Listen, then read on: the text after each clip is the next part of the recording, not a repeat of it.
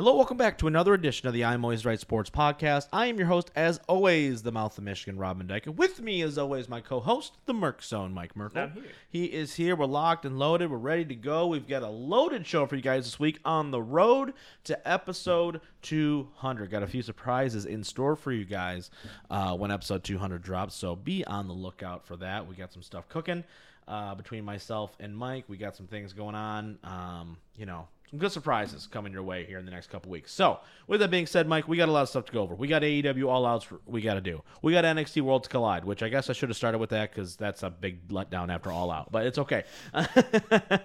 We've got Michigan and naming their future starting quarterback. And I also have a question for you, Mike, in terms of the Spartans. So I'm going to leave you in the dark on that a little bit. We're also going to talk Lions Hard Knocks, the wrapping up of the season, and just some general expectations. As of this recording, we don't know the results of Eagles-Lions. Honestly, win or loss, I don't think it changes expectations a ton. And as you guys know, we don't go week to week on this show because, let's be real, we don't need to do that. And then we're also going to be doing Mike's famous, candid quarterback rankings.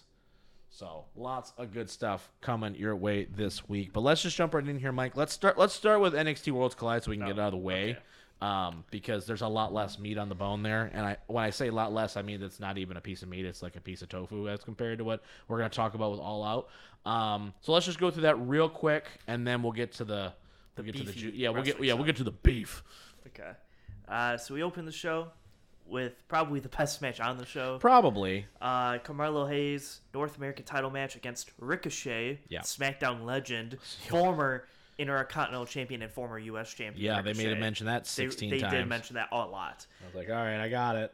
Carmelo Hayes gets the win over Ricochet in 16 minutes, gets 4.5 stars. Yeah.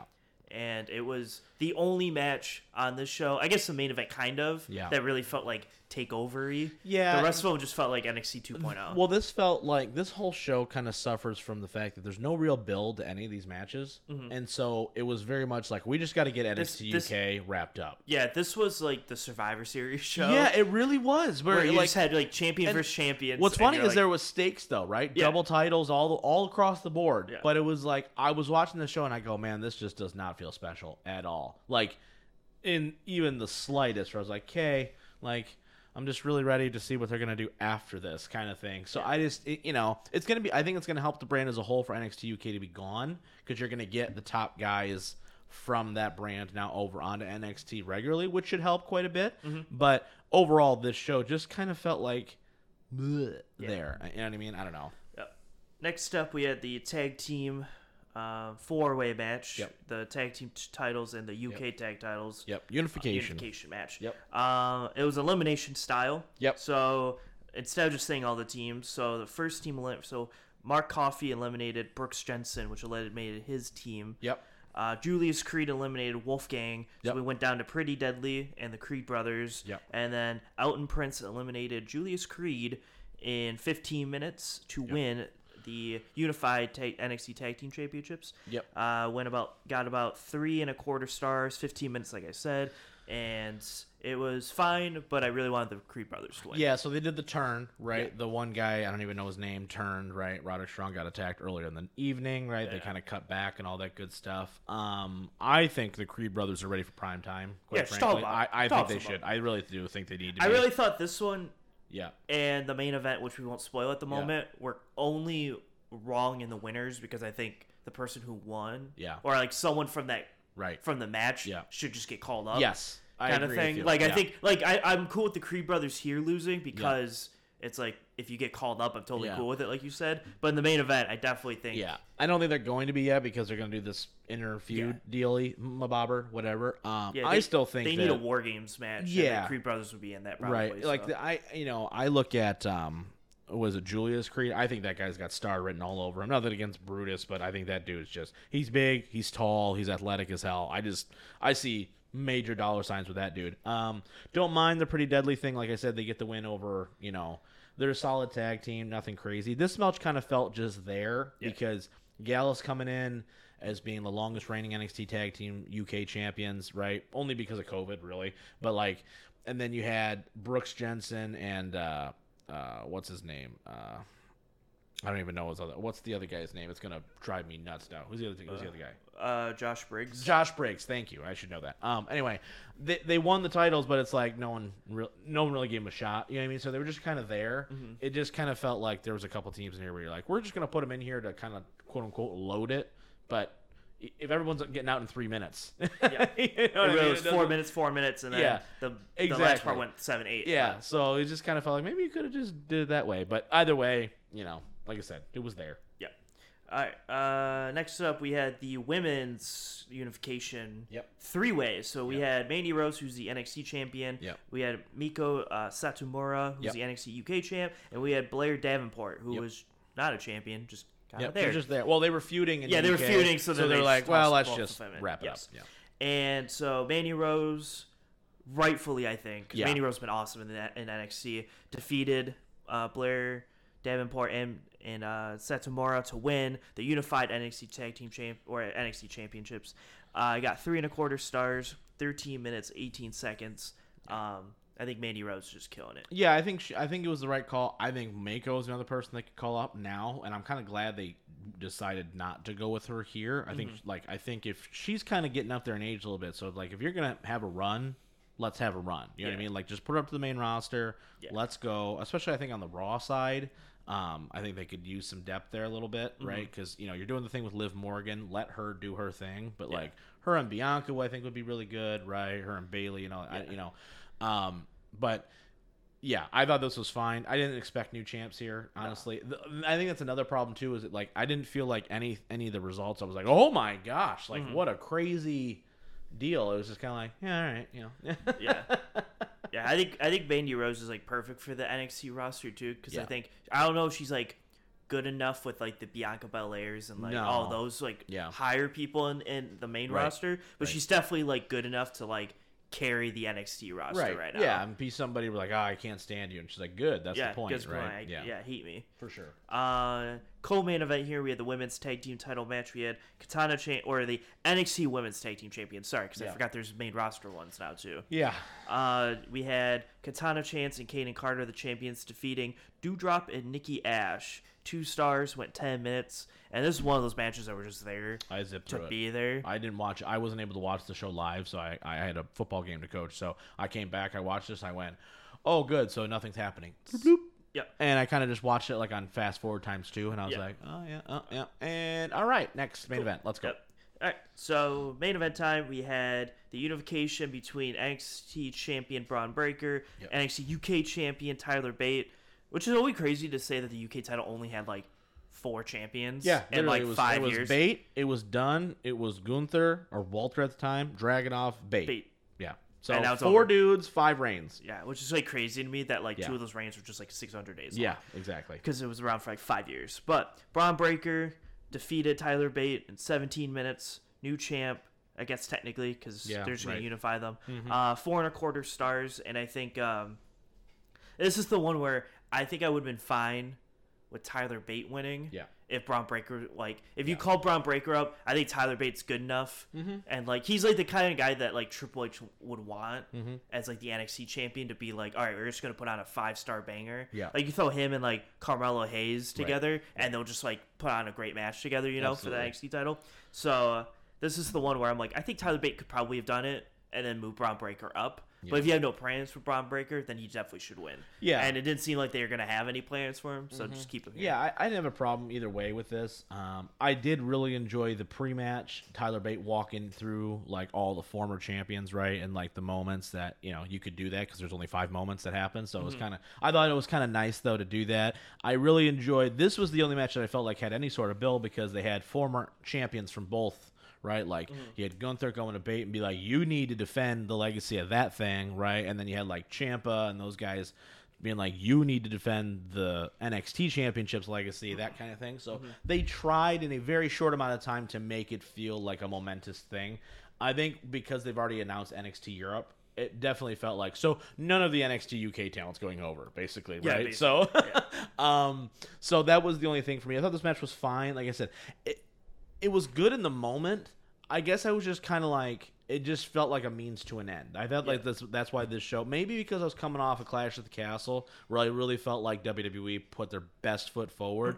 This match was just kind of like, we're not even out of the NXT Performance Center thingy, wherever they at, right? So it didn't feel big. They tried to make it feel big with the matches, but the ambiance, it didn't feel big. You didn't go to another arena. You didn't do anything special to make it feel like you're trying to sell me on it. So that was, I think, kind of the downfall overall of this show. Yeah. So it's just kind of there. All right. All right, let's shift focus. All right, I'm done talking about that. We spent 10 minutes. That's plenty of time. That's enough time. As much time as we save skipping past the NXT Women's Tag Title match. That's what. That's. Let's talk AEW All Out, and then of course, I mean, it's one of those things. We're gonna talk about the results, and then we're just gonna go right into what happened afterwards, and we're gonna go, oh, okay, so none of that mattered, but it's fine. Pretty much, actually. Ridiculous. But let's start from the beginning. Let's not spoil it for some people living under a rock. If you're a wrestling fan and you don't know what's going on at this point, I don't know how to help you. Yeah. Like, it's been everywhere. Yeah, it's literally the only even thing. Like the cheesy like fake accounts that don't even report real news, they're reporting it now. Yeah. Like, it's not good. Yeah. No, I literally have only been listening to this stuff for the last week. It's hysterical. It's crazy. But so we open the show with a casino ladder match. Rob's absolute favorite match here. Okay. I think we were right on the money with this though. How we booked this though. Yeah, we were. Yeah, you were pretty on it. Yeah. Like when the ending was happening, I was like, wow, this is exactly how it's gonna happen.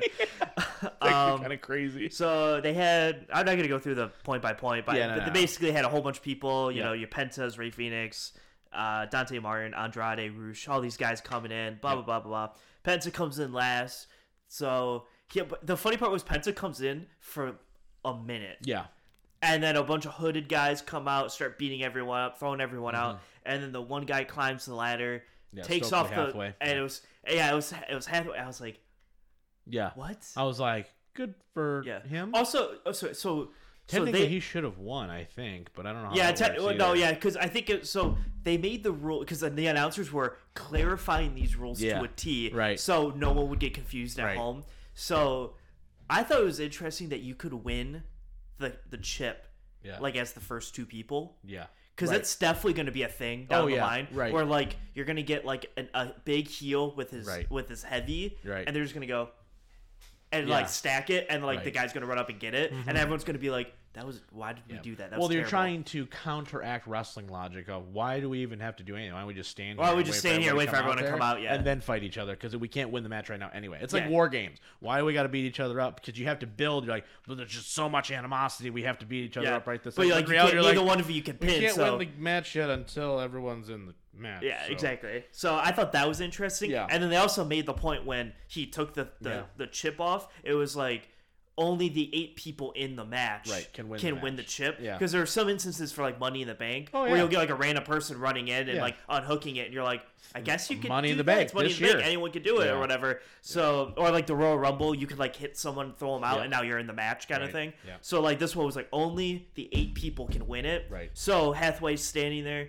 The buzzer goes off for the 8th person. A masked man, we're gonna say man, came out, took the chip, did not reveal himself, and went right to the back. Can we all admit, though, that when he did the finger point thing, we went, oh, that's MJF? I thought it was him when he walked in there and did like a weird spin. Yeah. And I was like, he walks like that. Yeah, I was like, I got it when he did the finger point thing because I was like, he's too deliberate with his movements, and MJF, everything he does is very deliberate. Deliberate, he's like, nope. Yeah. Like, I was like, okay, so that's MJF. Yeah, like everything he did, I was like, this is definitely, like, even like his body, like they didn't try to like put on like a suit or something. No, it was just like walk with he was like doing the strut thing, and I was like, it's definitely him. Like, it's not, it's not crazy, but yeah. So I can at least appreciate the fact that they didn't just have him go up the ladder and get it. I did like the fact that they brought in, and I'm assuming then he's going to have some sort of faction thing. Yeah. Can we talk about how big of a miss the Pinnacle was for a second? Like how hot it started. Yeah. And then just gone. Yeah. I don't know if it was just because FTR got super over really fast. I think that was super over. We're like, crap. I think the FTR one is like real, where like FTR got super over, so they started going everywhere, winning their championships. Yeah. And then it was like MJF and Wardlow started getting over, and they're like, we have to split them off now. Yeah. And then it was just like, that sucked. Yeah. So I don't really see anyone from this new group just getting over super fast. Well, I was like, maybe like when they first did the thing before he came out, I was like, Stokely Hathaway was like, is they gonna give it to Cass? Yeah. And I was like, that seems a bit rushed and immediate. And I go, well, he's losing. So, like, that was my first thought. I went, God bless it. And then, like, the actual Joker came out. Because as they're explaining, I go, okay. Yeah. I guess I get it a little bit more now, you know? And I think this is a perfect faction, though, for MJF because there's nobody who's going to overshadow him.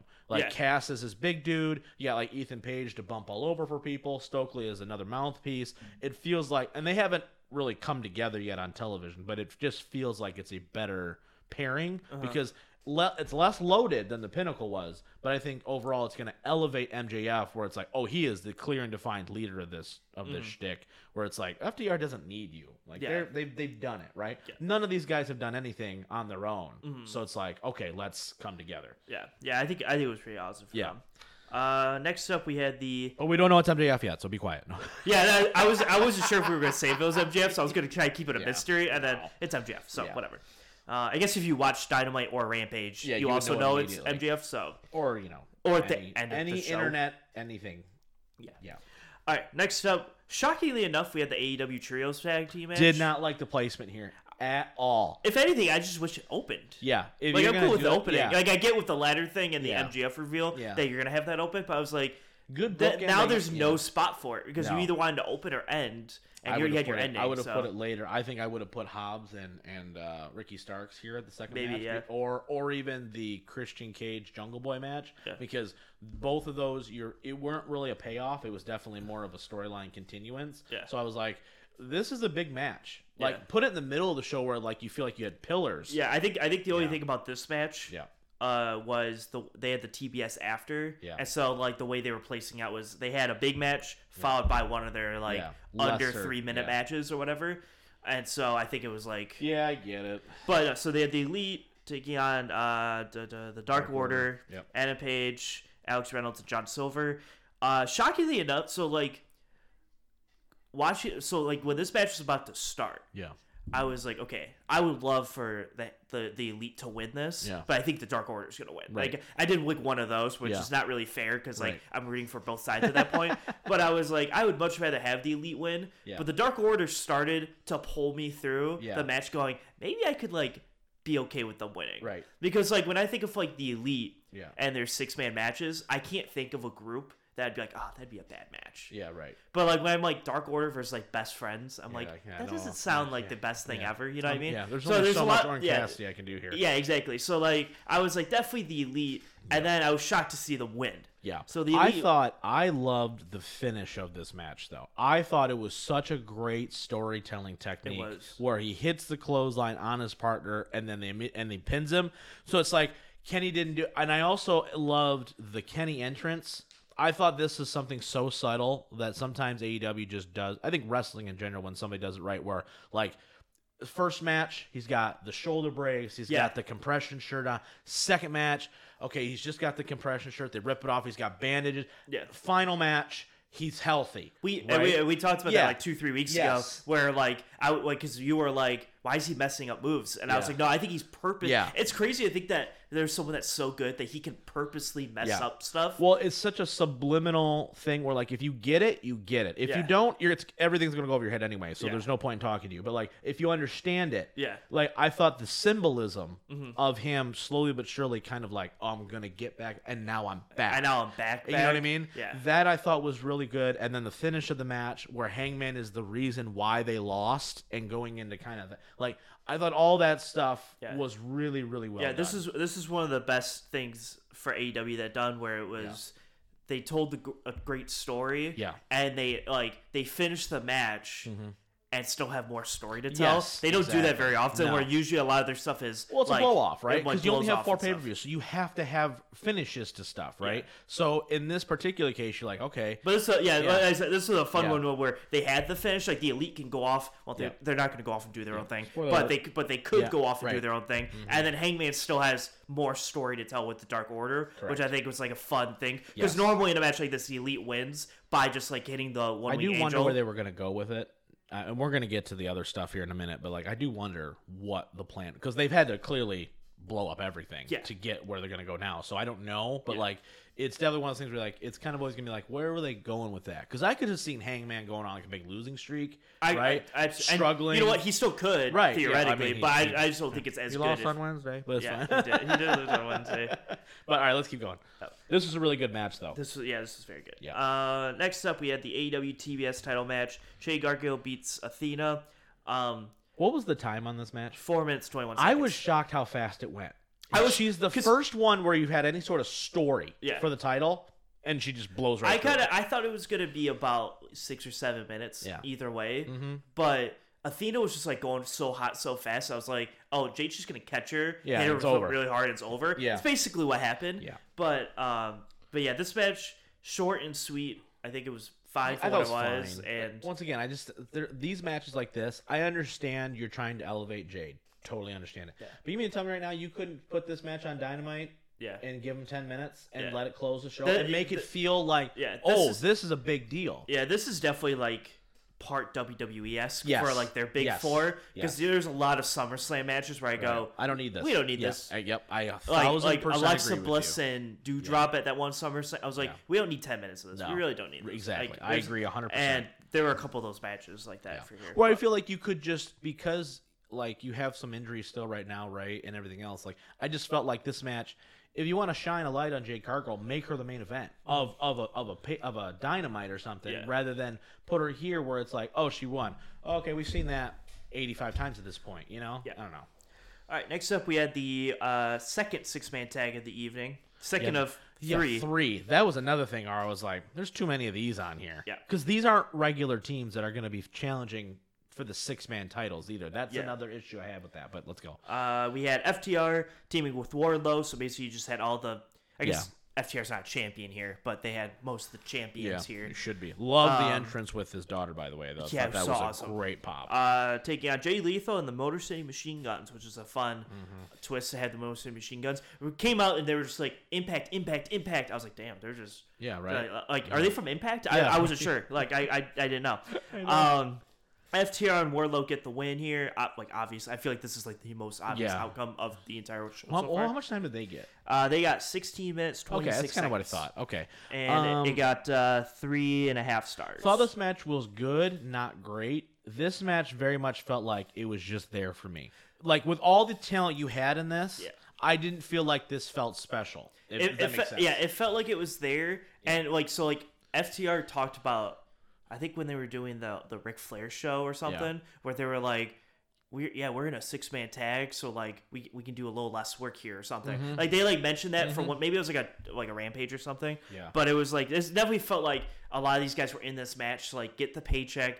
Do their through spots the and everything, motions. throw some Yeah. punches, and like, but it wasn't anything like, oh, we have to stress that we have to. Yeah. We're not going against Briscoes for 40 minutes for the Right, titles or anything. right, We're yeah. just like, it's just like a fun like attraction match kind of thing. And honestly, I would rather have, like, you mean to tell me right now you couldn't have put the Ring of Honor tag titles on this show and just had FTR go against the Machine Guns if you wanted you to do it could've, that yeah. way? You know, like, it's one of those things where, like, I get I it. think the hard part is like because you'd be like you could be like, and now I would rather just take out like Powerhouse Hobbs and whoever and yeah. like switch some and do that. But then it's like, yeah, and then you could also put Wardlow versus Jay Lethal one-on-one. Right. But now you're looking at like 16, yeah. 17 matches. Exactly. So Yeah. like then That's- everyone's gonna be like, oh, it's too long of a show or whatever. Yeah. Where I do I would think- much rather have a little bit longer of a show and have 15 quality matches Yeah. than just put random stuff together. So I thought that this match was once again designed just to make Wardlow look awesome, right? Yep. Like, and Jay Lethal, man, Jay Lethal's so underrated. He's so Yeah. good. I love that guy, but at the same time, like I said, I don't think anybody got anything better. Like nobody got anything out of this, right? Like we're not furthering a storyline really. It doesn't feel like we're just kind of there. Yeah. Right, and so that's the thing where I'm like, okay, like you really need to capitalize on FTR right now, Yeah. like big time. yeah, this is okay. I'm gonna have to ask this because I don't remember. This is where Samoa Joe came back, right? Yes. Right. No. That was that on Dynamite? That was on Dynamite. Okay. That was on I Dynamite. couldn't remember because Yes. I watched only part of Dynamite, so I couldn't remember. And here's what I will say too. I think this match would have been bigger if Jay Lethal was the television champion yeah. for Ring of Honor. Because if you're gonna do this small feud with Wardlow, knowing that Wardlow's gonna come out anyway, why not have Lethal, who hasn't won dick since he got to AEW, hasn't won a damn thing. Why not have him come out and has the Ring of Honor television champion and have a little bit of credibility instead of saying he's a former this, former this, former this. Okay, that's great. Yeah. Like the Machine Guns, you can do that because they're a one night only. Mm-hmm. Lethal's signed. Why not have him as your TV champion for Ring of Honor and go, this is the Ring of Honor television. He just beat Samoa Joe a month ago, clean, and he's he's the longest reigning television champion in history. Like, this dude is a legit guy, rather than he's just out there and he's, the punching bag while the big dude stands there. You know what I mean? I don't know. Yeah. So that happened. Yeah. Fine match. Yeah, it was okay. Next up, we had one of the second of 3 5 or shorter matches. Yeah. We had Powerhouse Hobbs defeating Ricky Starks. I was really shocked they did just completely blew Ricky Starks out the water here. Yeah, I kind of was really too. shocked. I definitely thought they'd give him a little bit of time and actually do something. And Powerhouse Hobbs beats him in 5 minutes and 10 seconds here. Gets 1 3/4 stars. I do think technically. though, long term, Ricky Starks gonna be a huge babyface for them. Yes, huge babyface. Great promo. He's a guy that I like a lot because he can play both sides of the fence and you can get behind him both ways. Mm-hmm. Powerhouse Hobbs, I'd be all for them turning him into a monster. I think he's got a great look and all that good stuff. Just was shocked that Ricky Starks got no offense in. Like at all. None. Yeah. But I didn't think this match should have been on pay-per-view either. So, if it's going to be fast, let's be fast about it. All right, so next up, Rob, I have a confession to make for this next match. Is this the tag title match? Yeah. Best match on the show. Best match on the show, and I'm sorry that I said that probably won't be the best match on the show. I was going to text you and go, I was wrong. Yeah, like I was wrong. I was wrong. The Acclaimed is actually really, really good, and I just wasn't there for it. This match was the best match on the show. And you know what's really sad is when you think of all-out tag team matches, Yeah. this is probably the worst one. Yeah, that's crazy. Because you had the Bucks and Lucha Bros for 2 of the 3, and then you had the Kenny Omega and Hangman versus FTR one for the COVID one. Yeah. So this is probably still the worst one. And this was the best. I don't think it's close. I think this is the best match on the show. And I think the only complaint I have about this match is I think Tony Khan should have, in the middle of this match, go, no, audible, put it the title on the Acclaim. Because the Acclaim were so hot. Yeah. Now, I do know that, they're from New York or New Jersey, and they're having their rematch at Arthur Ashe or whatever, the big at Grand Slam or whatever. Yeah. So they're definitely winning it there in their home state or whatever. But how hot they got in this match. Can we just talk about the fact that immediately during that match, Swerve and Lee went from uber baby faces to everyone's like, I hate you. Yeah. Immediately. Literally within 4 minutes, they were like, I don't like anything about you. And I was like, what happened? And the Acclaim finally, you guys see this with Keith Lee. Yeah, but I love Swerve. I think the Acclaim really just showed. I was like, man, they are just so much better. Like, for me, they were always, because I guess maybe they just always got put with the ass boys. They're and still doing the Gun Club stuff. I think their shtick has been over, but the match quality hasn't been there. Because when he does the rap and everyone's like, when Bowens does the screaming.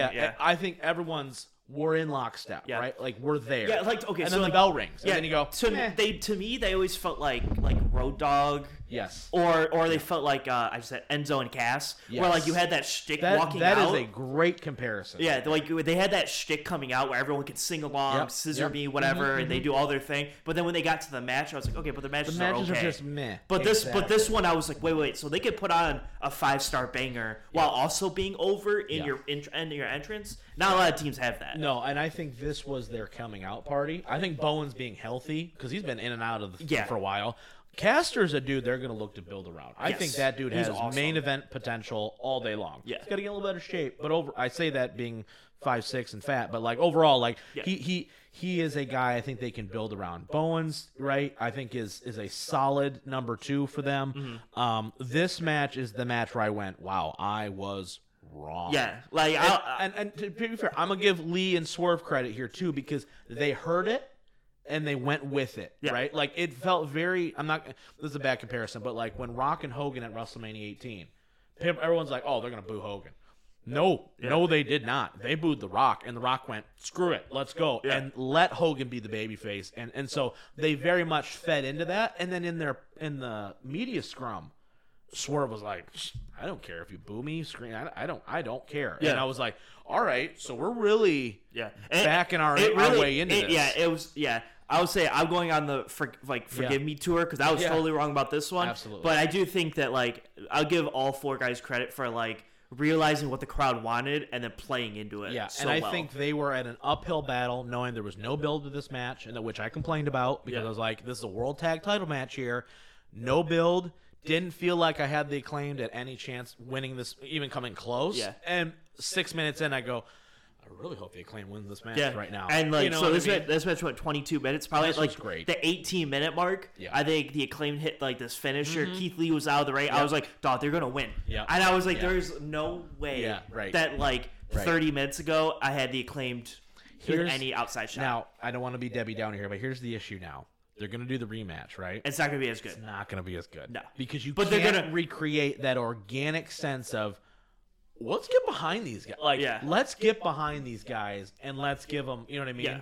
So it's No, like, it's not going to be as good, but I think the moment when they win because they're in their home state, Yeah. I think like the I applaud hope they- and yeah. everything will be I bigger. hope they do win, and then I hope they hold it for a very short amount of time, and they give it right to FTR.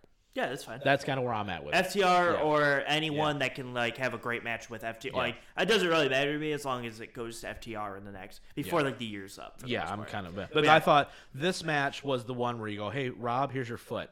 Put it in your mouth. Yeah, literally. Like I usually don't feel like that very much. This one I was like, yeah, we were wrong. We were wrong. Okay. Yep. I'm cool with Fair that. enough. I'm okay being wrong. If it- Super big pop the next Yeah. night, though, on Dynamite, yeah, too. like Super I'm big totally cool being wrong Yeah. if it means we got a bad match into a like a 5-star Better classic. product, yeah. Like I'm totally cool being wrong. pop. Absolutely. I hate being wrong when I think a match is gonna be awesome and it's like 2 stars. Yeah. Yeah, we've had that. we've John had that Moxley, few Seth times. Rollins. Okay, yeah, just a few times. Yeah, that's fine. All right, so we had the interim 4-way women's match right after this, which I felt so bad for all four of them. Worst I was like, this is where you ever. should have switched the Christian Cage one and bumped it up a slot. Yep. Because, like, that, whatever. Yeah. I was like, these This women were was- like, we're going to try to have anyone cheer for us, but no one's going to say a word after And the that sad match. part is you had 4 women in there, all very capable, like very like top women in the world Yeah. in a lot of circles,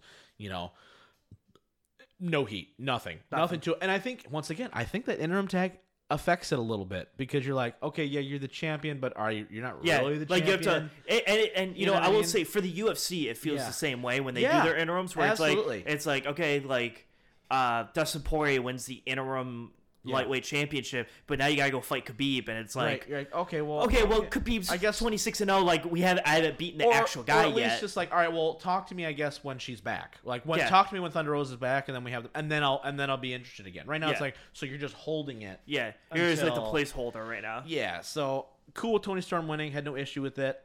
Like I said, you needed something to breathe here, and this was not it. No. Like you set them up for failure. This is a perfect time for Ricky Starks Powerhouse. This is a perfect time for Christian Jungle Boy. Yeah. Perfect time for Jade Cargill even. I kind of wonder if like Tony Khan looked at that match and thought the tag match and thought the same thing we thought, where I was like, it's not going to be like that great of a match, but it's just a tag title match. And then he was like, man, I really messed up the card order with this one.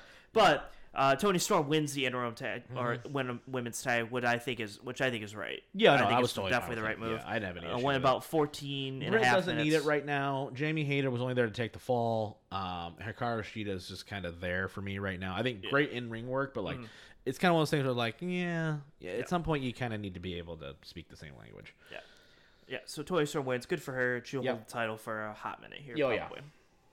Next up, we had Christian Cage defeating Jack Perry. Forgot Jungle this Boy. match was on the card watching it, and Yep. I was like, okay, so this is I was like, wow, they got the women co-maining here. I was Yeah. like, good for them. And You then forgot like 4 I matches. know on I the did. Show. I legitimately did, and I was like, Rob, we got 3 more matches I know, to go through. I know, and I was like, oh, forgot this match is on here, and then I forgot about the 6-man with Darby in there too. I was Yeah. like, oh my god, I just didn't know what the hell this card was. Clearly, Yeah. But let's. Keep But yeah, so Christian comes out in like a brace and Yeah. like everything, and I was like, "There's no way he's gonna wrestle." Turns out he's not, No, he's because not. Jungle Boy starts to walk out, gets like the greatest baby face pop ever with all the pyro and everything, Yep. and then And Luchasaurus eats heel him. turns again. Yeah. He seems like just like the Big Show at this point, where he's just like, "I don't know where I want to be, so we're just gonna do whatever they tell me to I do." prefer it this way. I Yeah. much prefer him this way because I think the next thing they need to do, I think they need to take the mask off.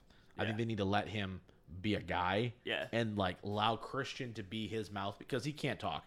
So allow him to do his thing. Let's re-image it a little bit. I don't know if they will because they got a lot of marketing involved at this point. But like from my perspective, I would prefer for them to take the mask off. Even you do like a face paint gimmick or something like that. Yeah. Something to humanize him just a little bit, right? Because it's fun when you're Luchasaurus, the good guy, right? Because like, oh yeah, we're having a great time, blah, blah, blah, everybody loves us. But now you're taking a very serious tone, and you can't be a dinosaur and be a badass. It's like, you know what I mean? That's a very tough sell in 2022. Yes. So like allowing Christian to add your credibility, and then Luchasaurus, who's a big athletic freak, I think is a perfect time to establish him and go, hey, maybe we could do something here, you know, and use Christian as the manager mouthpiece. Every once in a while, maybe works in, but like overall, allow him to kind of shine here. Yeah. And I thought the best part about this whole thing was, so like Christian's going off to get like surgery on his shoulder or whatever it was, and on Dynamite or Rampage or whatever, Jungle Boy comes out and goes, yeah, go get your surgery. I'll be here when you come back. And I was like, So Jungle Boy's off TV for a while now? yeah, I'm like, are you off TV? Do you just not care? Like, I was like, what is happening? Yeah. So I don't know what they're gonna do with Jungle Boy. Yeah. I mean, he'll feud with Luchasaurus probably like 2-3 months or something. And I think that's a perfect thing for them here. And I think Luchasaurus should go over because because of what I just said before. I think I think Jungle Boy at the end of the feud goes over, right? But I think it needs to be a climb, right? It needs to be that mountain where it's like, oh, we beat him, right? And then that's where, you know, there's a lot of ways you can go there. Yep. All right, next up, not even the co-main event yet, Rob, because we had more matches to go. Yeah. I think okay. So this is a match going in. I think disappointed me the most. Yeah. Chris Jericho and Bryan Danielson. Definitely thought this match would be different. Yeah. Maybe. I don't know. Or maybe I just had higher expectations for these two, like wrestling together. Maybe you know what the main problem maybe was is I watched Chris Jericho and Jon Moxley 2 weeks ago, And that was awesome. And that was awesome. And I went, all right, so Jericho and Bryan. Yeah. Should be like close to that level of awesome, Or even better. Yeah. and I did not feel that they were on that level. Well, even though this match got 4 stars I think the issue is twofold. and went Number 20, one- I think it went a little long. Yeah, number one, did feel like it went a little long. 2, there's no stakes. Yeah. There was no real stakes here. I No. know it was like, well, Daniel Garcia's Garcia, watching, but- but like, there's no real stakes there, right? Where you made it in that Moxley match, it felt like Jericho could have a legitimate chance to win the title, right? Because you didn't know what was going on with Punk. So you're like, okay, now you've got me. Here, it was just like, hey, we're gonna put Jericho and Bryan together because we need something else to kind of fill this void. You know what I mean? Thought it was good. Jericho's an ageless wonder, quite frankly. We're gonna talk about him here in a minute, but was a little bit surprised that he beat Bryan, quite frankly. Which is gonna go into another theory of mine a little bit later on, because Bryan hasn't won diddly shit since coming here. But Will he just lose out and then win the world title? Well, we will find out. Don't ruin it, Mike. Oh, is that what you're gonna say? Yes, we're teasing. Oh. Come on. No, I'm just kidding. But yeah, thought this match was good. I love Jericho, though. Jericho is able to do something that very few guys are, where he's able to repackage himself within a package. Yeah. He's a wizard, but he's also now the Lionheart, and now he's this, and now he's like everything he wants. Yeah, it's to just do. funny. He just like it's like, all right, what gimmick do you want to bring? It's like Undertaker in the Boneyard, where it was just like Yeah. we're just gonna bring out all his gimmicks. Like it was like now he's the Painmaker. Now he's this, and I go, I can dig that. It's, Yeah. it's a good way, depending on the severity of the feud, right? Like, okay, I'm gonna bring out the Painmaker for this guy, for Moxley or for whoever, because I gotta go to that level, right? Okay, now I gotta be the Lionheart. Where I was young, I was a technical guy, right? Like, I was when I was in Mexico, and I gotta be more technical because I'm gonna be the best pro wrestler and best sports center. All that stuff. Jericho is just like a nonstop flow of good ideas. And everything he does, he's like, no, this is all of me now. And it's great. He's really good. he's really good. I wish he'd stop trying to get in a fight with Triple H though, because he's not going to win that. But like overall, like just be good. You're good. You're awesome. You're Chris fucking Jericho, dude. Like you don't need it. You know what I mean? All right, the co-main event and our third of 3 6-man tags we had today. Totally forgot. I was okay. Now this is where I got. Okay, there's that match. Okay, so Jericho Bryan are semi-maining. That's kind of neat. And then I was like, oh damn it.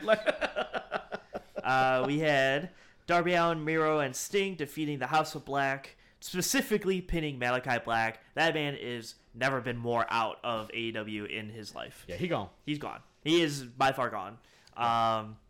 Which is unfortunate, but you know. It's a really missed opportunity with the Really House of Black. big- Like a really big missed opportunity.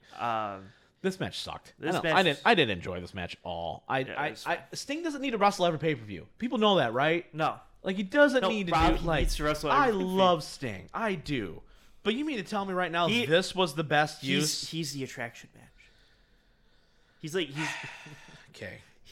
He's what I think about when like they bring Goldberg back, and I go, is he really that attraction? Like, I don't think Sting's like. I'm waiting for Sting to win the world title at this point. Yeah, might as well. God bless it. He'd be the oldest world champion ever. Like literally ever. I feel like. I'm so over it. Yeah, it's fine. Whatever. Next. All right. Well, I don't have anything good to say about this match. You going in, you're like, okay, so you're killing House of Black. Yeah. They lose in the first round of the tournament, 6-man. So there's that. You then beat them clean here, pin the leader. Malachi a year ago was facing Cody Rhodes and beating the shit out of him, and now whatever. All right, main event time.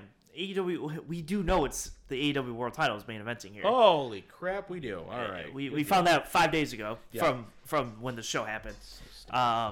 CM Punk, Jon Moxley, AEW World Title match in just a regular wrestling match. No. We definitely thought they were going to be like Extreme Rules or something. Some sort of stake. Yeah, some stake. No, it's just a world title match. Yep. Punk, it's in Chicago. But it's in Chicago. So now, yeah, he is unstoppable, even though MJF beat him in Chicago. He is unstoppable in Chicago. Yeah. It's just funny is like his one of his only 2 losses is in Chicago, which I think is funny. But, he's in Chicago. He's unbeatable It in also Chicago. means that they are in Chicago way too much. 8 pay-per-views later, here we are, still in Chicago. Bless it. Punk wins with the GTS. Yeah. A few times.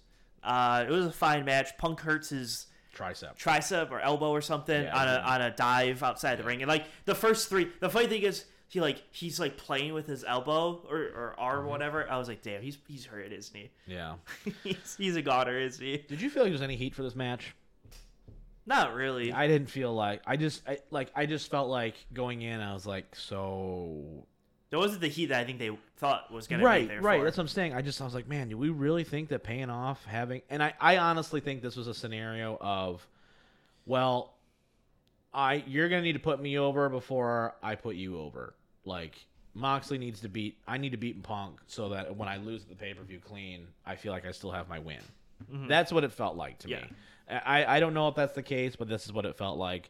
Maybe now looking back on it, this pay-per-view is going to be completely forgotten, by the way, due to all the backstage shenanigans. Yeah, but like, so I don't know if us talking about it now a week later, knowing what we know, like it feels even more less than because of what we're about to talk about here in a second. Because it's kind of like, okay, great. It could have been the greatest match ever, but it's kind of like a moot point. You know what I mean? So I will say, I do think it's.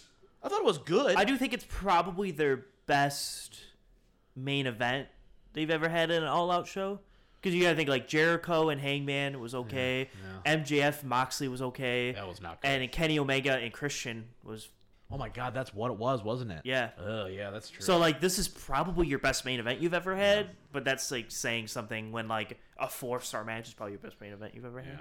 But yeah, so I think the coolest part is I think this is the part of the show that like signified to me that All Out's like their big event every year. Yeah. Is last year you had the Adam Cole, the Bryan Danielson thing. Mm-hmm. This year they had the cool like the voicemail left by Tony Khan, which was really cool, which was like, hey, like you're not returning my calls. Right. What can I do? I'll double your salary. I'll blah blah blah. I'll put you in the world. Whatever you want. Just please come back. Right. And he like reveals the phone call. Yeah. And then he takes the mask off, and it's MJF, which we talked about in the beginning of the show. Yeah.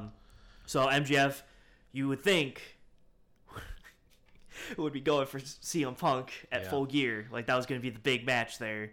Yeah. But then about T-minus 30 minutes later, we have a nice little medium scrum. And the events of this scrum is to me the wildest thing I've ever heard. So Punk walks out there. He's the first one out with Tony Khan, I believe, at the scrum. I believe so too. And he sits down and he just starts going off on all while the eating pastries. By the way, he's eating a muffin. Dude, if that pastry place that he credited for Chicago isn't like booming business, everyone on earth has seen this video. Yeah. But he just starts going off about reporters not knowing what they're talking about, Colt Cabana, not liking Colt Cabana, hating the Bucks and the Elite, hating these people, hating Hangman, doesn't like this, hates this guy, hates this person, blah, blah, blah, blah. You need to watch it. It's really funny because at first you just kind of think he's joking. Like for a few seconds you're like, Tony Khan's face. It's just the like, entire shut time. up, please. He's like, like he's smiling, but he doesn't know how to react. Yeah. And I go, this is the worst thing that could be happening to you right now. Yeah. This is the worst. Because as soon as he started going in, the pay-per-view is moot. It could have been the greatest pay-per-view ever. No one cares. Yep. Nobody cares. Because you're not leaving this show talking about Punk is the world champion again. You're not talking about how, dude, we got stars in the Acclaim. Nope. Now we're just talking about Punk and his shit. Yep. So he starts going.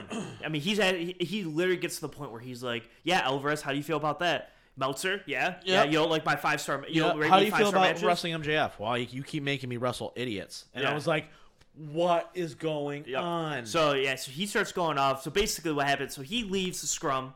Goes to the back. Tony Khan is sitting there like in disbelief. Yep. I heard reports that like Chris Jericho wasn't even supposed to be at the scrum. No, the Bucks were. Yeah, it was supposed to be the Bucks. Supposed to be the Elite. But Chris Jericho walks out and Tony Khan's like, "What are you doing?" Well, because then they go to the back, and so this is from Brian Alvarez, who was at the scrum, and in his report like the night after was during the Jericho segment.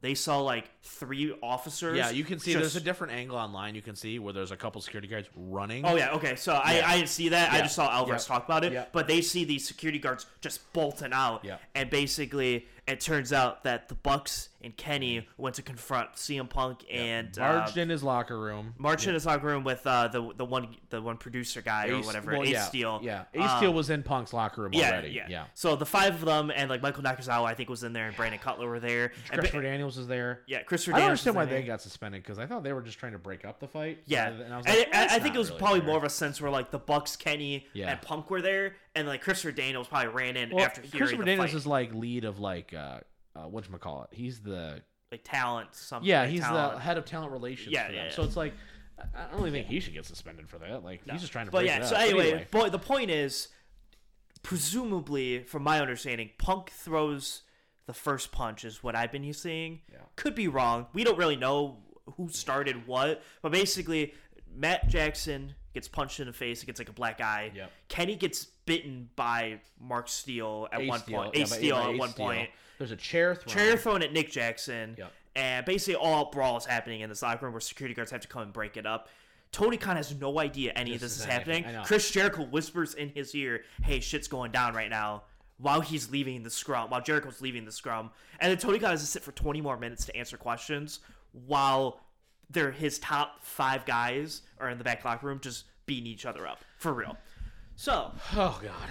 So we find out on Wednesday, because no one knew what was going to happen, Yeah. both the CM Punk and the Elite get stripped of their titles. Yep. We soon find out, literally 5 minutes later, the Death Triangle Yep. beating the who would they beat? Best friends. They beat the Best Friends. Yeah, so they beat the Best Friends. So they are the new second trios champions, Yep. and we have a big World tournament title kind of thing that's going to end at Grand Slam to find out the world champion. Right. So the tournament, as it was was Hangman versus Bryan. Winner faces Jericho in the semifinals. And then we had Darby Allin and Sammy yeah. Guevara.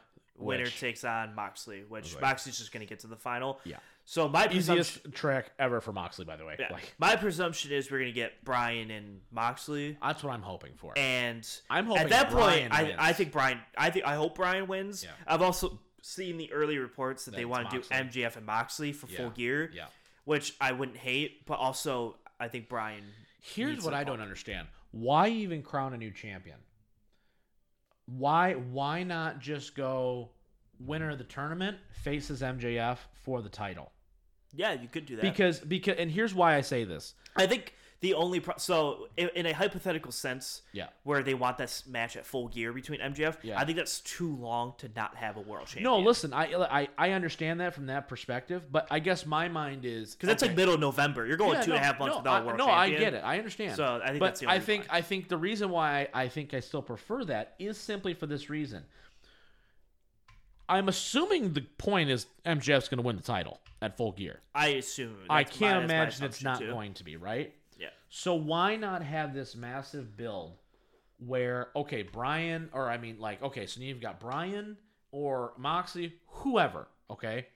That way you don't have to give them the title again. Like, if they go with Moxley again, how is Moxley, who delivered a phenomenal promo on Wednesday, but he just lost to Punk clean. Mm-hmm. So now you've got to go and, okay, now he just beat Bryan. So now Bryan has yet again, or he beat Jericho. So now both of those guys he's beaten multiple times. Now you're going to go in and go, okay, now he's going to face MJF. It just feels like I'm holding the title to give to MJF. Yeah. Rather than this is a big match. If Moxley does win, he goes, I don't care who you are. I don't care what you're getting paid, all this stuff. Like, I'm the guy. I'm the guy. This company relies on me to get things done. Not that dude, not anybody else. Whatever the case is. And then I just feel like you could really build it where it's like, who the hell is going to be the world champion? Like, oh my gosh, like, you know, it's going to be tough because you've already set it up. It's going to be MJF more than likely. But, like, at the same time, I just feel like this championship run, while you're going to pop a number and you're going to be like, okay, cool, yeah, this guy's world champion, hooray.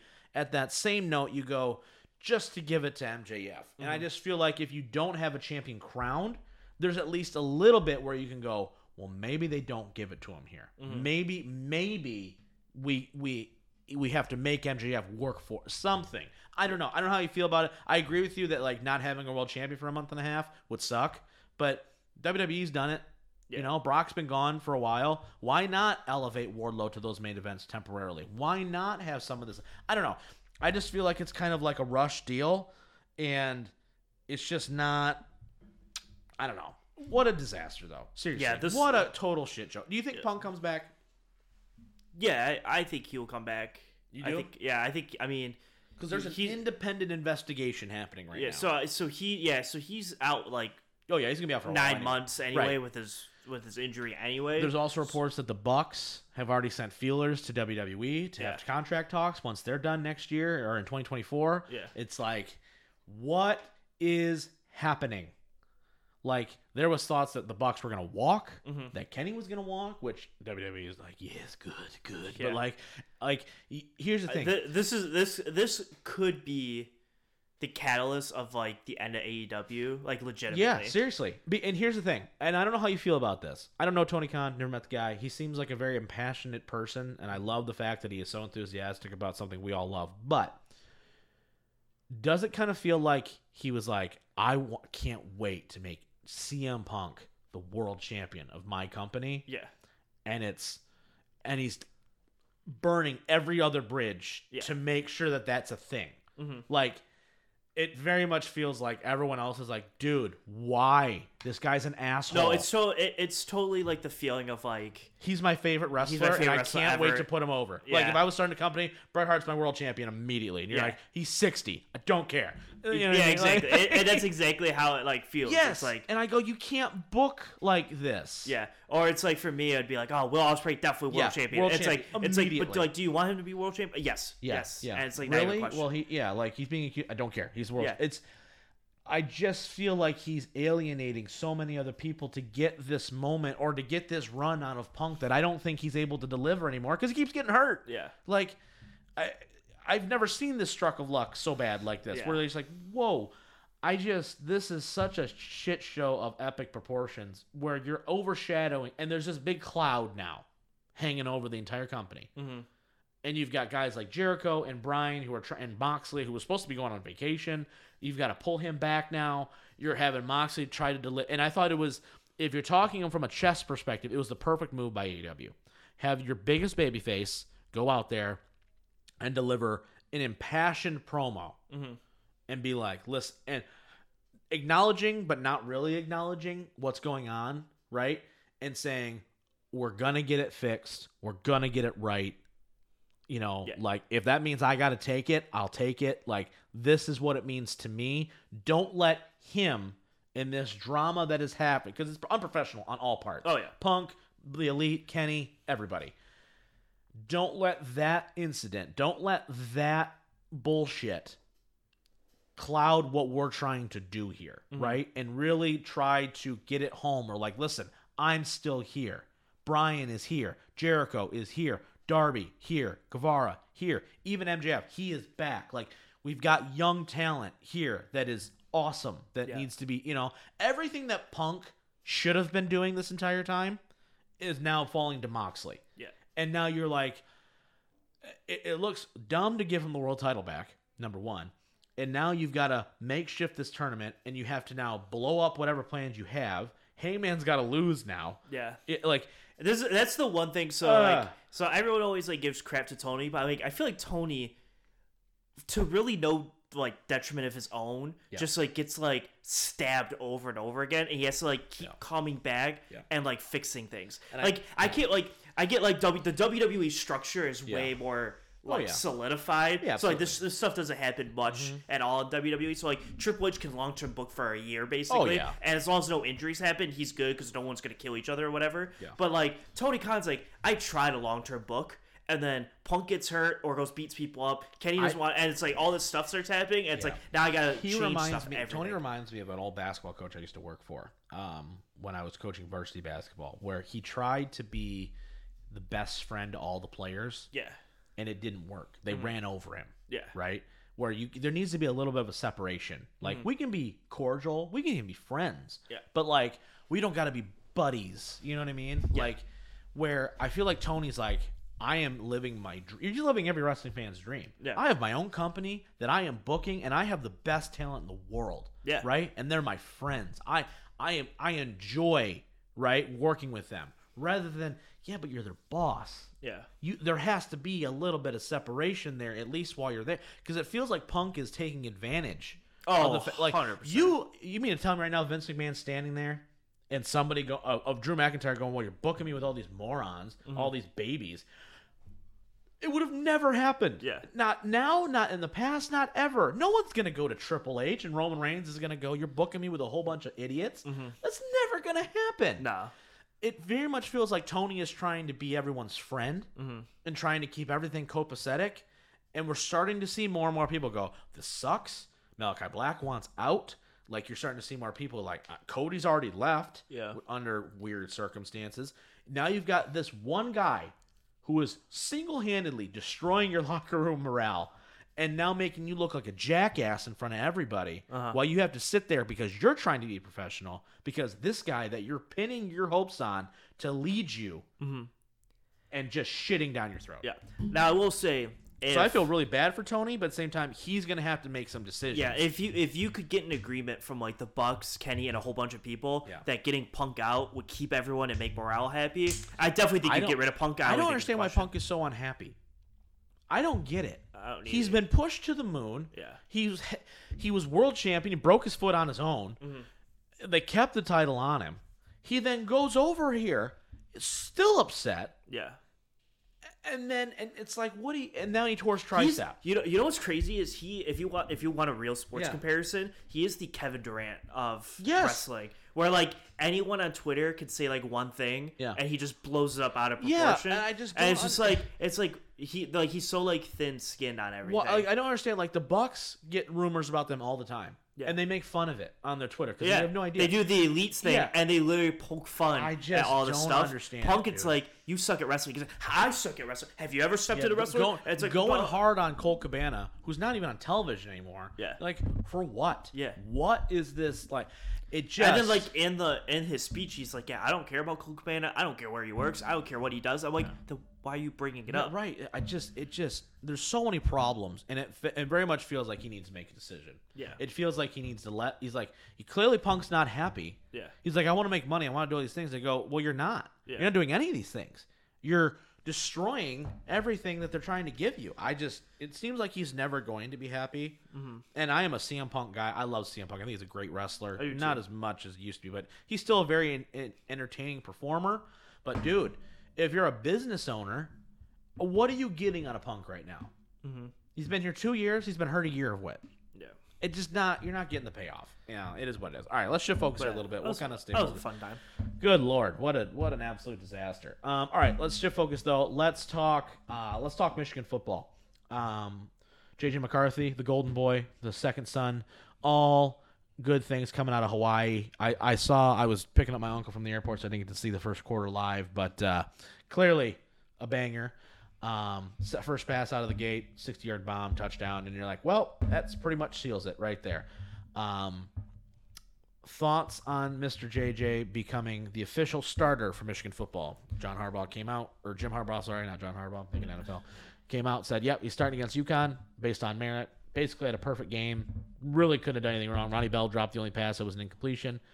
I saw 2 throws in that game, the one where he had the read out, where the read, and he throws a bullet to Ronnie Bell on a slant pass for a touchdown. Yeah. I almost went everywhere. I was like, "Oh my god, that was awesome!" And then the roll up, the step up in the pocket to the side of the end zone on the sideline. I went, "Those two throws right there. That's why." That was the one that took me over the case. Yeah. Is him stepping up, rolling left, throwing on the left side, cross body to like the corner of the end zone with a guy there.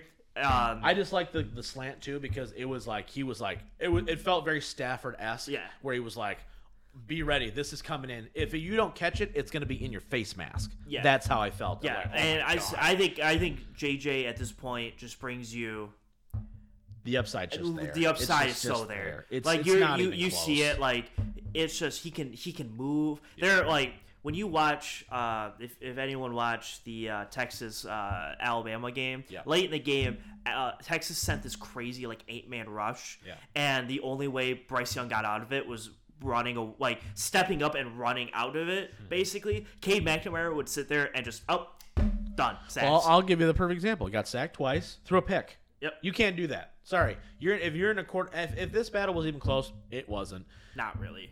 If it was, you can't do that. Sorry, you can't. Not against Hawaii. Yeah, it's just not a thing. I don't care if it's 42-0 already. Can't do it. Yeah. So it was tough for all around. JJ McCarthy just looked out of his mind. His only real bad plays came against like the fumble against Michigan State last year. Yeah. And I don't think he was ready last year. And I don't think he was. I don't think he was ready. And I know some people like to go back to the Georgia game and go, but the Georgia game was over at that point. Yeah. By the time if they were going to do anything, they should have pulled him in half and then put him in. Yeah. But the game was over. Yeah. You were getting killed. Couldn't run the ball. Couldn't stop him. It was over. Yeah. Yeah. I think JJ's he's a sophomore. Yes. JJ's a sophomore. You have 2 years of this. You do at minimum. At minimum, possible 3 years of this. No, if he plays out. If he's playing like this, he's going to be gone as a junior. He's going to be a Detroit Lion. That's all I can say. Yeah, but he's he's got like the arm talent. He can throw literally any throw you need. He's fast. He just brings. So the one thing I like about him the most is instead of bringing him in for his read options and everyone going, oh, it's a read option because JJ's in there. Now as the starting quarterback, you have every single run is a read option now, basically. Right. And so you have that in your arsenal. You have the ability to do rollouts, and he can run for 10 yards if he needs to, or he just throws dart anywhere. He can just step into it and throw it at a million miles an hour. That his arm, like his velocity behind his throws, is ridiculous. Yes, he throws the ball with like just strength. He's just like it's gonna go in this window. Yeah. So JJ I think gives you so much upside to. I think like. How this now it is Hawaii, so like let's paint her down slightly. Yeah, for sure. But also, there's not another Big Ten team outside Ohio State that's like terrifying either at this point. But I think if you go into that Ohio State game with JJ McCarthy, if he's not making mistakes, throwing interceptions or fumbling, Michigan State's going to be the test. Michigan State's going to be the test because I think they're going to beat Iowa, they're going to beat Connecticut, they're going to beat some of these other teams. Yeah, Maryland and all those. Michigan State's the test. Yeah. Michigan State's test. If he goes out there, plays well against Michigan State, win or lose. Yeah. But if he plays well, I think you go, okay, he's the guy, right? Because if he struggles and you have to, for whatever reason, put Cade back in, which is worst case scenario. Yeah. We're in a bit of trouble. Let me ask you this though: did you watch any of the Michigan State game yesterday? No. Okay. I was driving to Ann Arbor. Okay. Peyton Thorne threw 2 picks in that game. Yeah, he did. No touchdowns. No touchdowns. The backup came in because he got hurt and threw a touchdown pass. But is Peyton Thorne the guy from Michigan State? Because he has looked awful in 2 games against bad teams. Akron should have been in that game. Akron turned the ball over 3 times in Michigan State territory yesterday. Is he the guy? Probably not. He is not good. He is not good. Do you like the other options they have? Not really. I don't. Yeah, like the Kim is their backup. Yeah. They like him a lot. He clearly wasn't good enough to beat Thorne out for the job, but I'm looking at them and I go, man, his passes are behind. He's late on throws, and he makes bad decisions. I just think like there's not like a secondary guy that's really pushing the limit. Like it's not like you have the KJJ thing where you have this super high star potential guy behind Peyton Thorne. My goodness. Like it's just kind of Peyton Thorne. I feel like I just want to give the other guy a chance in their next game because like I don't know how Spartan fans are feeling. Let me know because maybe I'm seeing this wrong. I can't imagine you're happy with the way Peyton Thorne has I played can't through imagine. 2 games. No. 1 touchdown, I think 5 picks. The nice thing about them that. is they get their first test game against Washington because they go to Washington next week. Right, that's going to be a big one. So it's going to be a tougher game. I mean, Washington's not like amazing, this crazy good team, but they're better than Akron or Western Michigan. Yeah, so they're a Power 5 team. So in the Pac-12. I just look and I just go, my goodness, not anything. Yeah, Washington is also 2-0 also this year. So are they ranked right now or no? No. Okay. Not as, I mean, I guess they only beat Kent State and Portland State. Oh, yeah, so they're that's not really anything big either. Yeah. Just wanted to get that out there because I think it's something to monitor because Mel Tucker does not seem like the guy where he's just going to be like, no, we're going to let him work through it. I don't think he's that kind of guy. I think he's like, no, you're playing terrible. Get him out of here. And if you're Michigan State and you're a fan base of them, and if you are Mel Tucker, guess what? You don't have the luxury to wait. You're getting paid $10 million a year. I'm sorry. That contract makes me, if I am a fan of Michigan State that goes, if I'm paying this much money for a coach, guess what? I need to be competing for Big Ten championships. I need to be competing at the Final Four. Yeah. That is the expectation. No more of this. We're just happy to beat Michigan. Bullshit. Bullshit. You need to start competing. Yep. So that's the reality of it. All right. Let's talk Lions here. We're not going to obviously talk their opening game against Eagles because we don't know what happened, all that good stuff. Plus, we don't do game by game. We don't need to do that. That's a bit aggressive. But let's talk Hard Knocks, though. Hard Knocks wrapped up this week. Saw all the cuts and all that good stuff, which was awkward as I feel awkward. Just it feels like you're at the area end of the table off camera, just being like, I shouldn't be here right now. You know what I mean? It's one of those.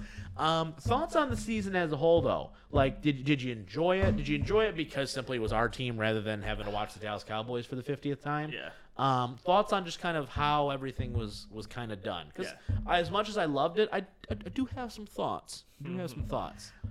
So I'll open it by saying I'm not the biggest Hard Knock guy. Yeah, neither am I. In general, yeah, neither am I. I don't think it's a very I just don't think the preseason's very interesting. Right. I will say if they did the Lions in season, what you're gonna do with Hard the Knocks, what they're doing with the Cardinals, and the Colts last year, I think that's way more entertaining. I think because if you get a 6-5 team, and you're watching them week by week. The Colts last year lose to Jacksonville. Yeah, and you get the insight of that is so awesome. Yeah. So that kind of stuff I think is way more interesting than the preseason stuff. Agreed. It's what they do against Pittsburgh in the preseason game. Yeah, no one cares. No one cares. Yeah, Nothing. They sucked. So just Hard Knocks in general is a hard concept for me to pull in, even if it is the Lions or the Seahawks if they get it next year or whatever. Yeah. That would be a good one. I'd like to see Pete Carroll on there. Pete Carroll would be a lot of fun. That'd be cool. But yeah, I think the season was as good as you could get with what it is. With what the show is. It's only a 5-episode season, right? So it feels like as soon as you start, you're done, right?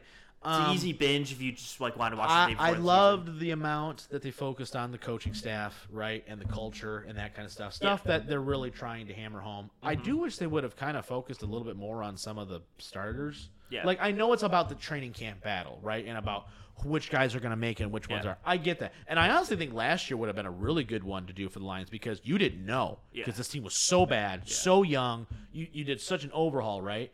I kind of wish though, we couldn't focus a little more on Jameson Williams. I know he's not playing, but Jameson Williams, give me some highlights. Or are we going to focus on DJ Chark, right? Are we going to focus on maybe Josh Reynolds or the offense Frank Ragg, Penei Sewell? The funny part about the show was they didn't hit on anybody of the sexy guys. No, not at all. It's not Hutchinson. So someone like my dad who loves Hard Knocks, enjoys watching the show, is gonna watch the first game and go, oh, where's Dave Blau? Yeah, where's Pimpleton? Yeah. Oh, none of those guys made the team. Right.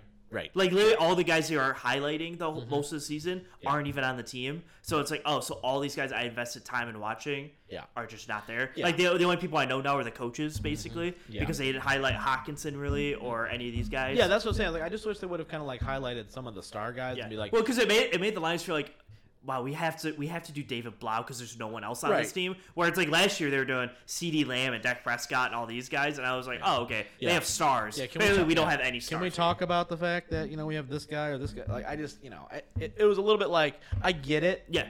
But at the same time, because the stars didn't play that much through the preseason, so it's there's not a lot of content. Well, you mean telling right now we couldn't have focused on Penei Sewell as a potential generational right or left tackle, depending on where he plays every day. Like that's a big kind of storyline there. So did feel like there was a little bit more to be desired. I would love it in season. I actually prefer. I don't know if you've ever watched the Amazon ones, the All or Nothing Amazon series. I watched part of the Michigan one. I think they did.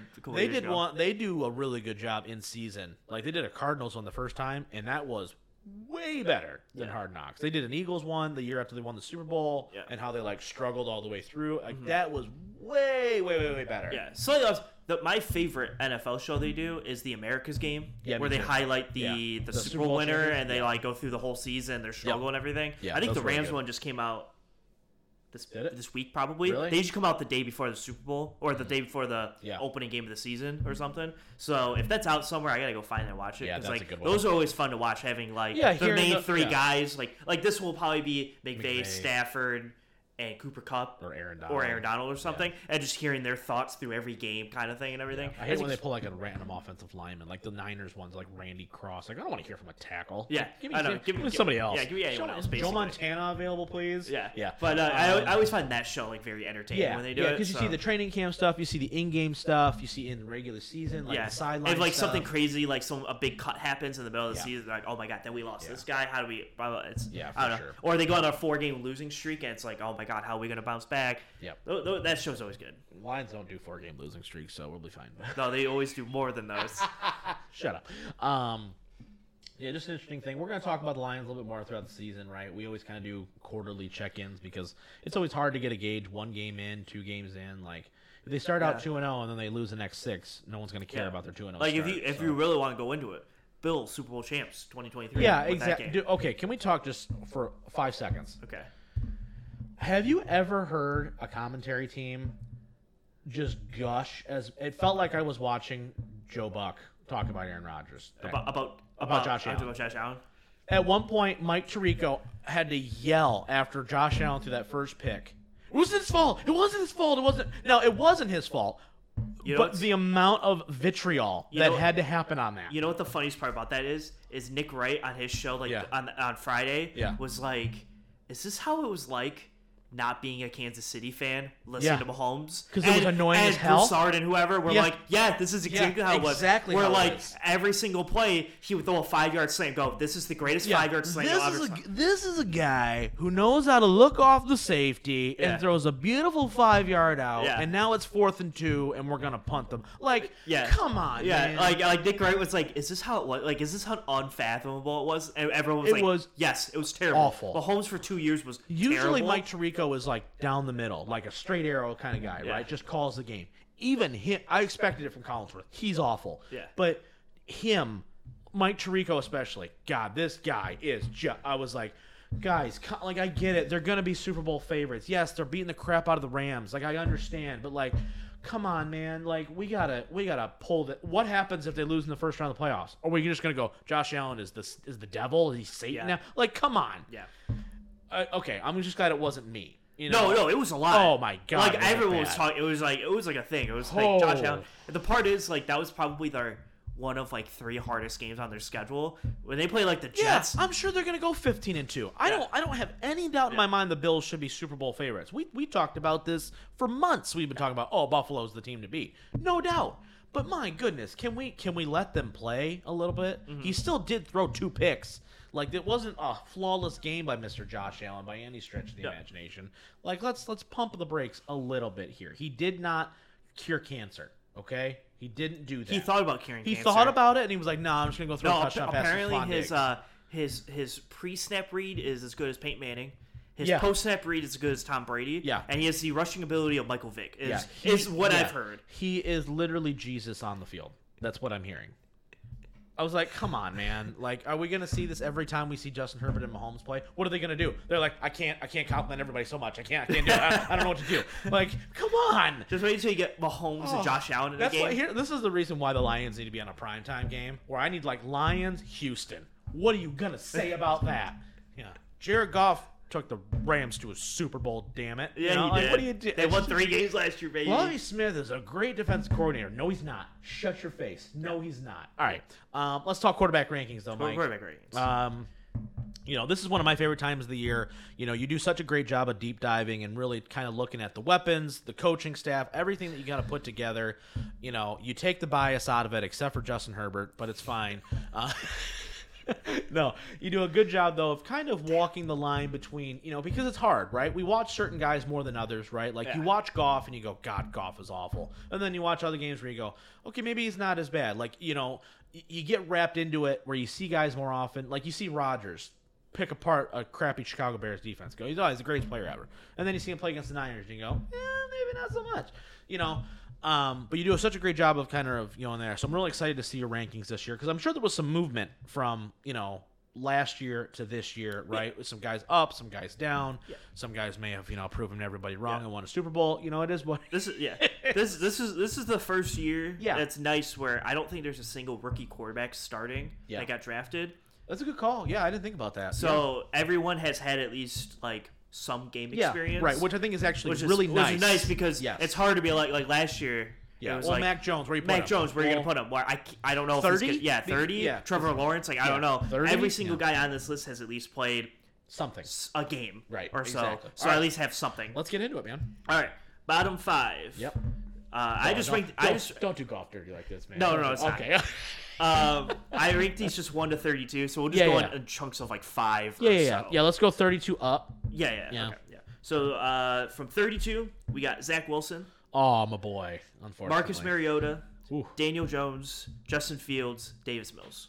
Yeah, I don't really have any issues with any of those. That's pretty solid. I mean, they're none of those guys are. Zach Wilson is the one guy where you go. Could be Zach Wilson has potential when the Jets are a good team. Yeah. But right now he threw he's way too 6 touchdowns and 17 interceptions or something. Yeah. I just don't see any potential this year. Yeah. Basically, these rankings are how good were you last year and what's your potential for this year. What's the outlook? Yeah, Mariota's not going to be playing the whole year, I guarantee it. Yeah, Desmond Ridder will come in at one point. Daniel Jones, who knows if he makes it. Davis Mills is serviceable right now. Yeah. But they have given him no help. Yeah, this next list is a lot of serviceable guys. Uh-oh. So it's not good for my boy JG here, is it? Okay, so Davis Mills was 28. So 27, this is the one that's not. Trey Lance I put here because he hasn't played yet. Yeah, you don't know. But the potential is better than the bottom 5. And here's what I will say about this for San Francisco fans that are getting mad about this. They didn't get rid of Jimmy G. Yeah. And there's a reason. Yes. There's a 100,000% reason. They are hoping they don't have to play him. Yeah. I'm not going to be shocked to see Jimmy G start. Now, I will say, Jimmy G would probably be very close to his exact spot. No doubt. So, but they have because so that's they're why not I didn't confident. move it too Yeah, much. but they're not confident yet that Trey Lance is the guy. And I think they know we may have messed up here. Yes. So I put Trey Lance. He's the only guy who's not okay that's there fair. because next year he could potentially be top 15 or something. Yeah, absolutely. But I haven't seen it. Plays yet. the Bears today, so I mean, it's also like a hurricane over there apparently right now. So I don't know if he's gonna throw much. Okay, so that's 27. Yep. 26 we have Geno Smith. 25 we have Jared Goff. Aww. 24 we have Mitch Trubisky. Aww. 23 we have Tua Tagovailoa, and 22 we have Carson Wentz. Yeah, it's all fair. Yeah. I think I'm telling you right now, dude. I think Goff is going to have a year, and it's going to put the Lions in a shitty situation. Goff can pop up a all few those spots. Guys, here's the thing: all the guys you just listed right there are all guys that I think have really good potential for the most part to pop off this year. Tua could pop off. I think Goff, not like top 5, but I think Tua for sure could be top 15. I think Goff has shown the ability to be top 15. Wentz and Trubisky, I think, are kind of stuck. Yeah, Trubisky's not going to play the whole year. Yeah. So I know that for a fact. And then Wentz, once again, I think Wentz is going to show games where you go, that's where we saw the MVP, and then you're going to see games where you go, and he broke his ankles. Yeah. Cool. So 20 up until 22 are quarterbacks I would not choose to have as my quarterback if I could. Yeah. So this is the tier. This is the part where I go, I would take all these guys and feel confident I could win some games with. Yeah. This would hurt me the most, but this is solely potential. Okay. 21 is Trevor Lawrence. Yeah. He's got to show it. He's got to show 12 touchdowns and 20 picks last year is not good, but I do think he can have that really good second year to bounce you up. But I can't put him above. Urban Meyer, and he's got Doug Peterson. You've got weapons. He's going to have a better year. Yep. It's just. And I couldn't physically put him above Mac Jones. I put Mac Jones at 20. Yeah. Because Mac Jones went to the playoffs last year. Yep. So. Absolutely. That's fair. 19. He's going to struggle this year. 19. I have Ryan Tannehill. That's fair. 18. I have Jalen Hurts.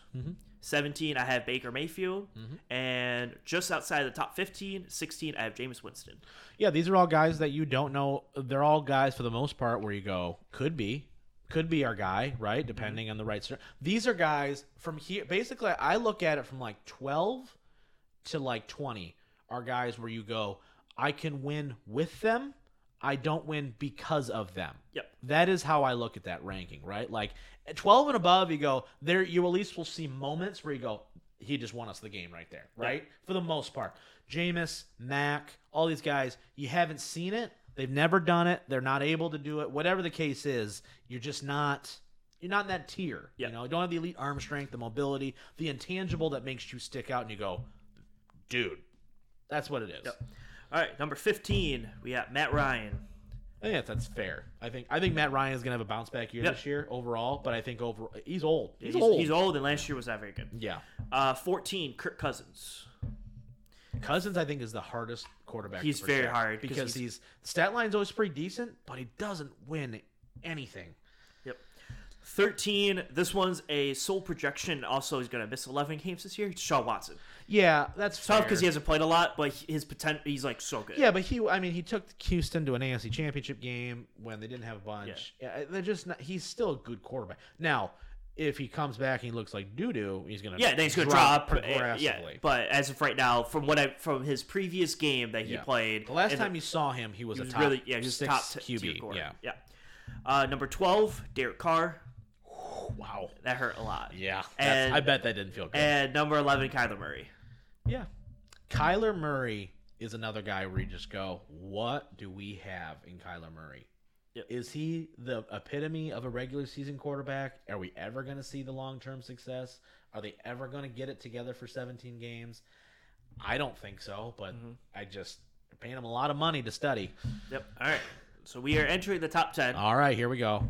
Now, I'm gonna be upset. I'm gonna be upset. I can already tell. I'm gonna throw out right here. I put no bias into this list. Okay, all right. Because you're gonna listen to this list and go, "There's no bias," or this is all truth. Okay. No bias. All right. I'm not a biased person when it comes to quarterback rankings, okay. Rob. Yeah. I just commended you. I think you do a great job of you just said I love Trevor Lawrence, but he's not there yet. Yeah. Right. Yep. All right. So number 10, Dak Prescott.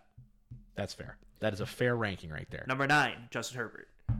Wow. You know what? See? Objectivity. This is Mike Merkel right now taking all of his love and going, I can't use it right now. I need to look at it. Because here's the thing. Give me a year, and he'll be top 5. Because we talked about it, right? We said, man, they got a lot of guys have him at top 5. I go, but he hasn't done it yet. He hasn't got to the playoffs. So I think that is a fair criticism where you go, listen, he's got all the tools. This is the year. He is the best quarterback I have on this list that has not made the playoffs yet. Or has ever done any success. Absolutely. Yeah. Number 8, Russell Wilson. Yeah. Number 7, Lamar Jackson. Oh. And number 6, Joe Burrow. Wow. Michael Merkel. I am loving this list so far. I mean, my boy JG, he's not my boy. I can't stand golf. Yeah. But no, listen. I think these are all fair in my mind. You think everyone's thinking about, okay, who's got in his top 5 right now? And there's one guy that everyone's going to be like, well, I don't know, and it's my guy, but it's fine. But like at the end of the day, looking at all these guys, Lamar does not have the postseason success. He has not been able to elevate that team yet.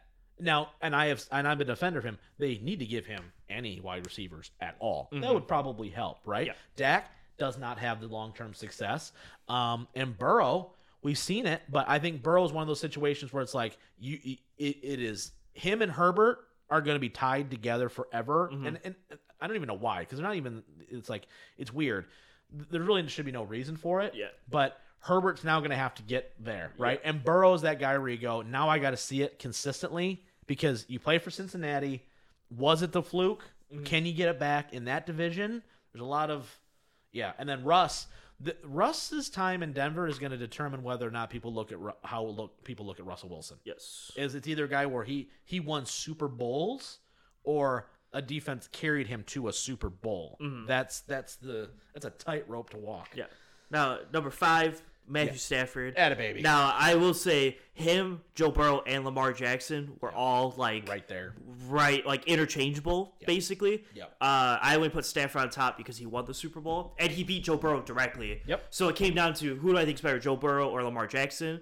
I thought Joe Burrow was slightly better because he went to the Super Bowl. Mm-hmm. and then Stafford beat Joe Burrow in the Super Bowl. So Yeah, and if Joe Burrow, if Stafford lost the Super Bowl and Joe Burrow won, Joe Burrow would probably be 5. And it's like they're that close. No, I to think me, so too. And I think here's the thing about Stafford at this point. This is no bias from me here. As much as I love the guy, and I do, he's my favorite. But that playoff run for Stafford was career defining. Mm-hmm. I can't stress that enough. You go in, not the Cardinals game. Cardinals game was a blowout, but you go to Tampa, beat Brady. Mm-hmm. You then come back, have a comeback win against the Niners, who you couldn't beat all year, and then have that game-winning drive with one healthy receiver, basically, to get it done in a year where everybody thought you had to win, and they did. That's the crazy part for me, is that, like, every narrative he busted all in one fell swoop. Can't win the playoffs. Boom. Can't do this. Boom. Everything he did, I feel like he's got the numbers.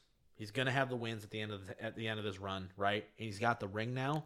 It just cemented what I've always felt was his ceiling is now look what happened, right? So I think it's a fair point at this point in time to put him as a top 5 quarterback going into the season. Yep. Number 4, Tom Brady, basically because of age. Yeah, no. Here's the thing. I don't think that's a knock either. No. I mean, the fact that he's 45 and still the top 5 in the league, that's ridiculous. Yep. Ridiculous. Number 3. I hope he doesn't fall off a cliff either. I kind of hope he plays well. Yeah, even if they don't win the Super Bowl, I don't want him to go out like Peyton, where he had his worst statistical year his last season. I don't want to see that. Yeah. Number 3, Aaron Rodgers. It's really hard to put that man higher when he just sucked so bad in the playoffs. It's going to be a big year for him. Like, it's atrocious. Big year this year. Number 2, Josh Allen. Number 1, Patrick Mahomes. Really? I'm surprised you don't have Allen at 1. Not because of all the stuff we just talked about, how the announcers are in love with him, but what was your criteria between? Is it just the Super Bowls? Is it just the postseason success? Mahomes has a regular season MVP that Josh Allen doesn't have. Mm-hmm. He has 2 Super Bowl appearances and a Super Bowl win that Josh Allen doesn't have. Right. Josh Allen has been to the AFC Championship game once. Yeah. Right, that's his big thing so far. Right, the Chiefs have hosted 4 straight with Mahomes there. Right. So like just postseason success, having the regular season MVP, just in general, the last 4 years, Mahomes has been better. No, now this year, if Josh Allen wins the MVP and wins the Super Bowl, is he going to be number 1? Probably. I think it's going to be, unless Josh Allen throws like 24 touchdowns and like 15 picks. I don't see how he doesn't win. I think people have already so do we just start engraving his name now? Yeah, like is he just a 2022 MVP right now? Like it's basically at that point. I feel like but I just have to it has to happen. We got to see it for sure. And listen, I think those rankings are ridiculously, and I as close to analytics as possible there, where you factored it all in and you have legitimate reasons for everybody being in that spot or that kind of category, because at some point between 17 and 18 it's a coin flip, right? Like, who do you want between this guy and this guy, But I think overall, that list is so comprehensive because I think you've got all of it in there. It's regular season, it's statistical, it's wins, it's what have you done in the postseason. You've got it all in there. Where I think sometimes we get a little bit wrapped up. Like Dak Prescott's a good regular season quarterback. Kirk Cousins, great regular season quarterback. They just can't get it done. Listen, Josh Allen had literally the greatest playoff game I've ever seen in my life in the divisional round and lost. Right. Exactly. And that sucks. So it's just one of those situations. Yeah, I love it, man. That's a great job. That's a phenomenal job. Now, if I put Stafford at 8, I don't think he would have loved it as much. But no, I would not have. But at the same token, though, I don't think he should have been higher than the other guys you listed. Yeah. That's right. And I think the people that you put below him that may have better talent should be below him until they do something. Yeah. That's kind of where I'm at. I've always had Stafford as a top 10 guy because I think the ability was always there. Yeah. He used to know show it, which I think why he kind of got put in that 11 to 15 range, which was maddening to me. But last year he showed you can get it done. So I think he should be rewarded effectively by being higher on Mike Merkel's quarterback rankings. He is number 5. He's number 1 in my heart, but he's number 5 in the list, and that's okay. Basically. All right, that's gonna be it for this week's show, guys.